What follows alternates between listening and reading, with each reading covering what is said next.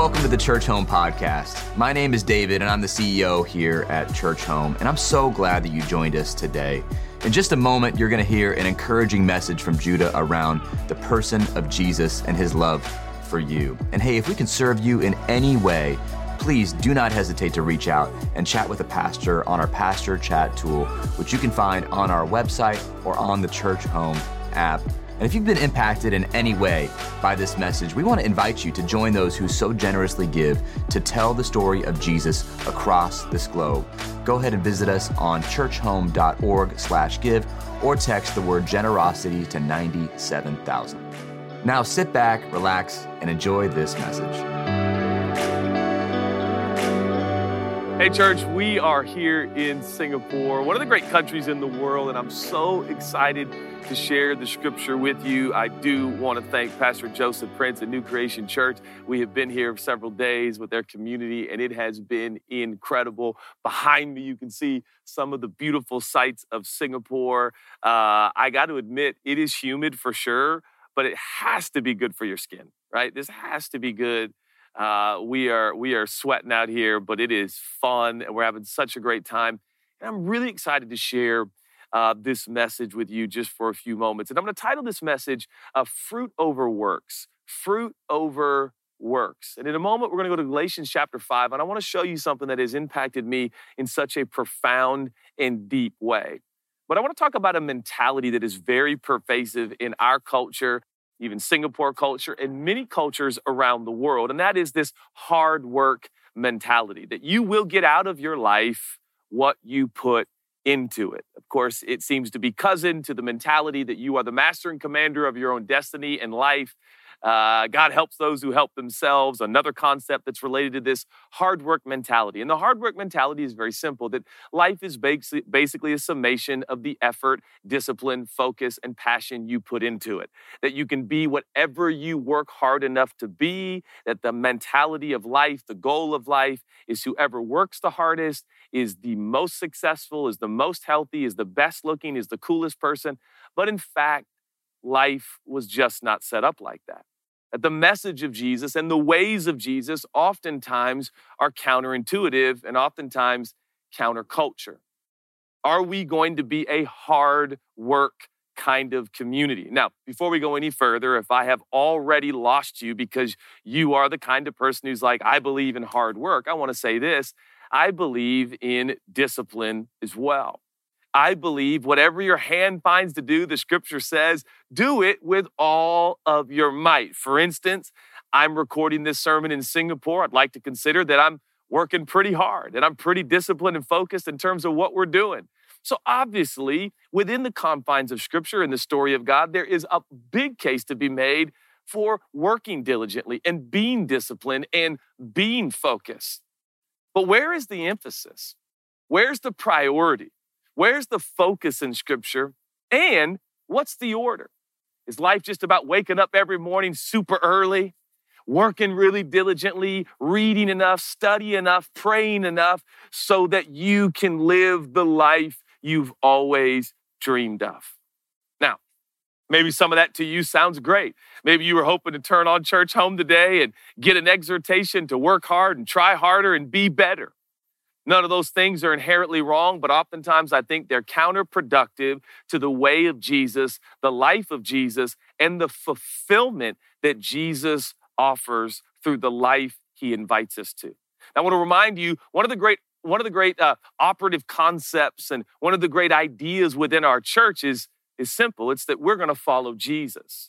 We're going to follow Jesus. So the idea here is not that we're going to follow pervasive concepts in culture. The idea is we're not just going to blindly agree that life is just about whoever works hard, is the smartest, brightest, reads the most, disciplined, gets up the earliest, goes to bed the latest. Come on, we've all heard the statement, whoever gets there the first and leaves the last, that's the leader. That's the person who's really sacrificing and dedicating. And again, there's a time and place to celebrate sacrifice, dedication, diligence, and hard work. But I want us to consider the overwhelming emphasis of the ways of Jesus and the teachings of Jesus. And that brings us to Galatians chapter 5. I recommend the whole chapter, if not the whole book and the entire Bible. but I want to take us to verse 16, which begins to give us a juxtaposition. It begins to give us a kind of a comparison. And the comparison is very simple. It is between the works, plural, the works of the flesh, and singular, fruit of the Spirit. Now, Galatians chapter 5, you understand it's a letter written to Galatia, written to believers living in Galatia in a community, and they're going through an enormous amount of challenges and difficulties, and it is an invitation. Galatians 5 is like, come, walk with Jesus, live by the Spirit of Jesus that will prompt you and guide you and lead you. And as you walk with Jesus and worship Jesus, there's going to be a pervasive fruit, not plural, singular. There's going to be a fruit. There's going to be a result. The word fruit can also mean harvest. There's going to be a harvest in your life, which means that there is plantings of seeds. And the Bible actually says in other portions of Scripture that it's God who brings the increase in your life. What am I describing? I'm describing a unique counterculture lifestyle that Jesus invites us to. Now, I think that's going to result in a lot of diligence. I think it's going to result in a lot of passionate commitment to whatever you do. And like I said, whatever your hand finds to do, you're going to do it with passion and zeal and commitment. But I believe the order is imperative. That where we begin is not a preoccupation and focus and obsession with hard work and discipline and diligence and what time you get up and how much you pray and how much you read your Bible and how diligent you are in keeping track of your stocks and all the leadership books you've read. All those things are wonderful, but that's not where this begins. Where this begins is surrender. Where this begins is yielding.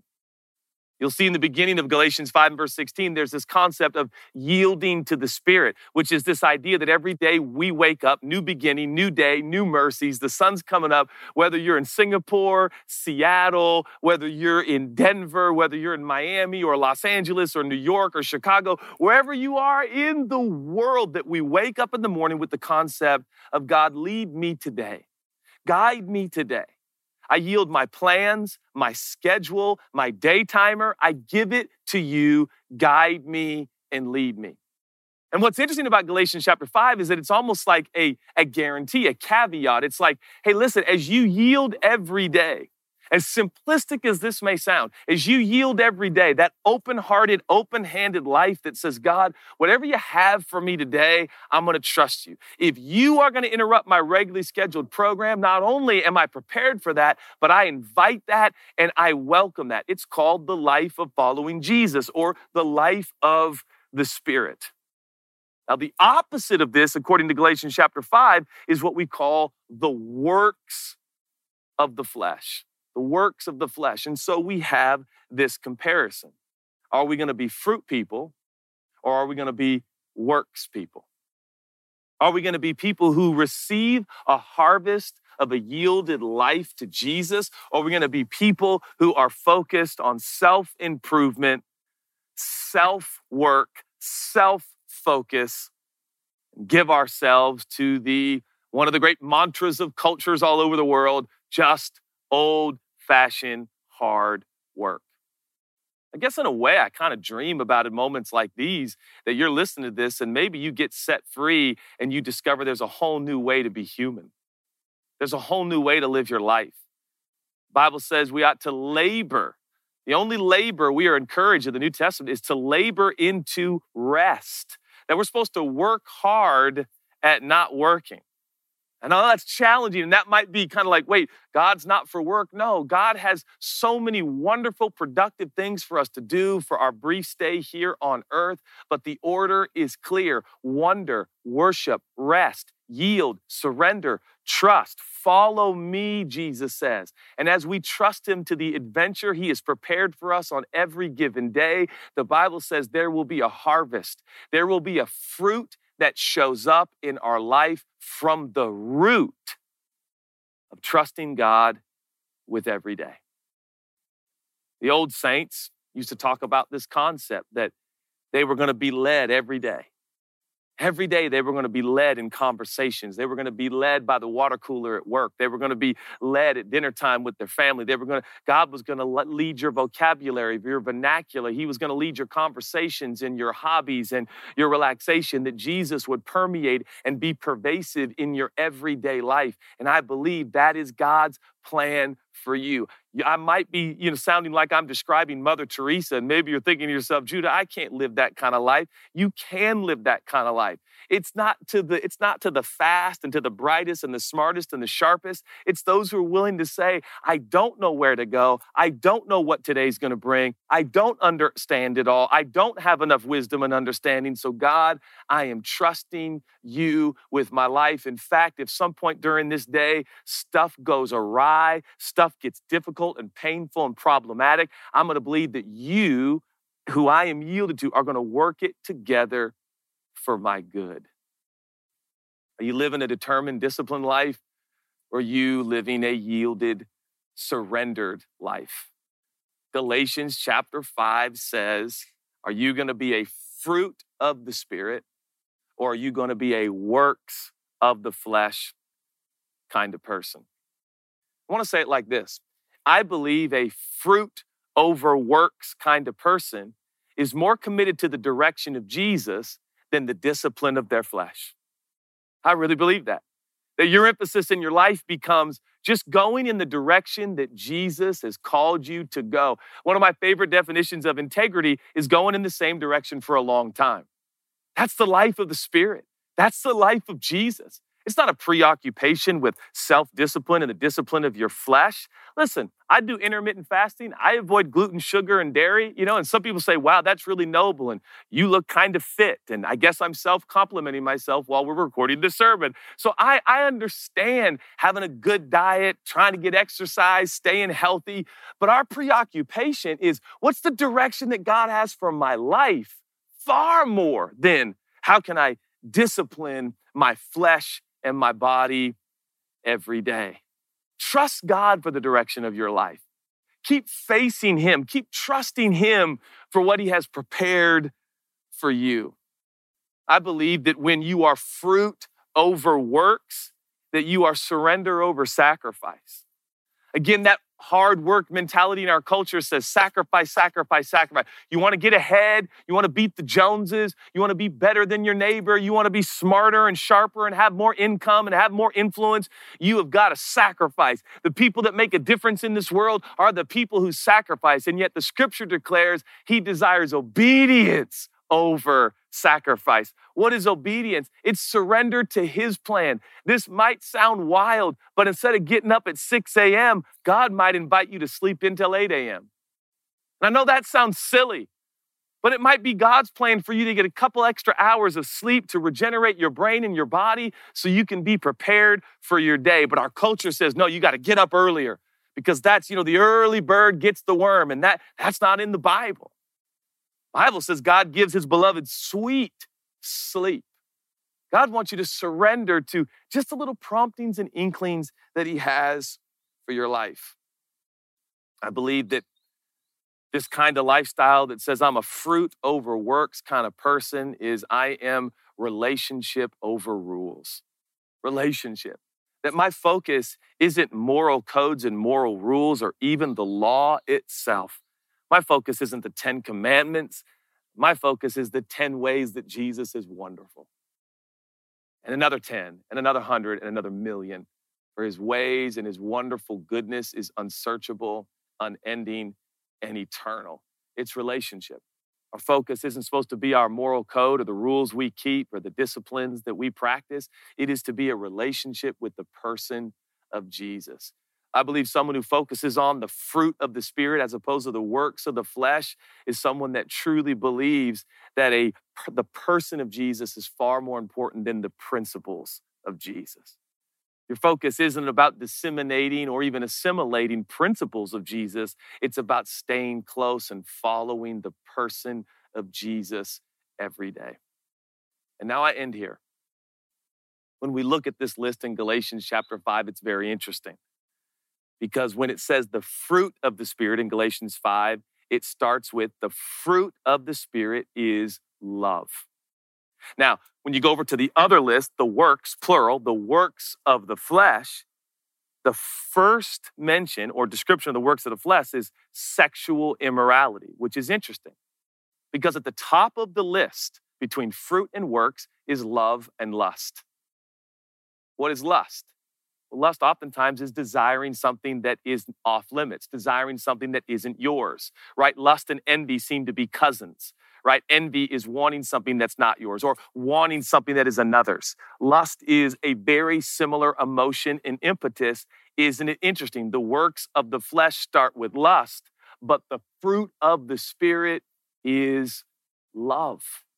In fact, most scholars and writers and theologians over the years agree that actually the entire rest of the list of what we call the fruit of the Spirit is simply a further description and dissection of one fruit, which is love. Love. So here it is. Are you going to be a fruit person or are you going to be a works person? Are you going to be a person of Jesus person or are you going to be a principles of Jesus person? All right, what kind of person are we going to be? When we wake up in the morning, who are you? Are you, God, I give you my day? Or are you, here's my day, I'm going to kill it, I'm going to crush it, I'm going to do it, it's going to be amazing, I can do this, I'm strong. All of those things, they're fine. But the priority and the emphasis of the ways and teachings of Jesus are following him, trusting him, yielding to him, and surrendering to him. And the litmus test is clear. You want to know if you're a fruit of the Spirit kind of person? It all culminates in love. Love not defined by you or me or our culture, our surroundings, but love as it is defined in the person of Jesus. For there is no greater love than for a man to lay down his life for his friend. God calls you friend, and he laid down his life in the person of Jesus for you. How do you access this eternal love? How do you access this unconditional love? You just receive it. You wake up every morning and you say, God, I thank you that you love me again. I didn't earn it. I didn't deserve it. I didn't warrant it. But you love me. And as you relish, and as you accept, and as you receive, and as you rehearse, and as you recall and remember the love that God has for you, you will see a harvest of the fruit of love. One of the descriptions of love as this fruit is you'll be self-controlled. It goes on to describe things that are like diligence. So the irony is, as you trust with Jesus, I believe someday along your journey, someone will say, you're such a hard worker, you're so diligent. And maybe you'll have a little chuckle in your heart because you'll say to yourself, I've never really been focused on work ethic, discipline, hard work, or even being the best at what I do. I just surrender to Jesus every day. And the harvest and the fruit comes in my life. And I know you know this. I'm not trying to insult you. But when's the last time you walked by some growing fruit on a vine or a tree or a bush and you heard that fruit grunting and groaning? The answer is never. Fruit over a process of maturation that God has set in motion just begins to come. And I don't believe that we're called to a life of striving and groaning and grunting and making it happen. I believe the fruit of the Spirit will show up in our life with a pervasive life of love and all of its beautiful elements. It's my dream for you. It's my dream for me. It's a dream for our community all over the world. Can I pray for you? God, I thank you so much for the fruit of your Spirit. It's not the fruit of our life or our goodness. It's the fruit of your goodness. And we thank you for that.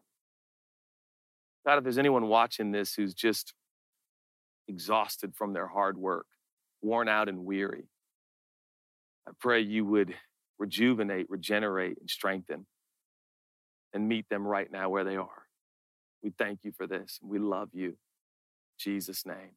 Lastly, if you'd like to receive the free gift of forgiveness that only Jesus offers, I hope by now you can tell you can't earn it, you can't deserve it, you can't work for it. You just receive it. It's a gift.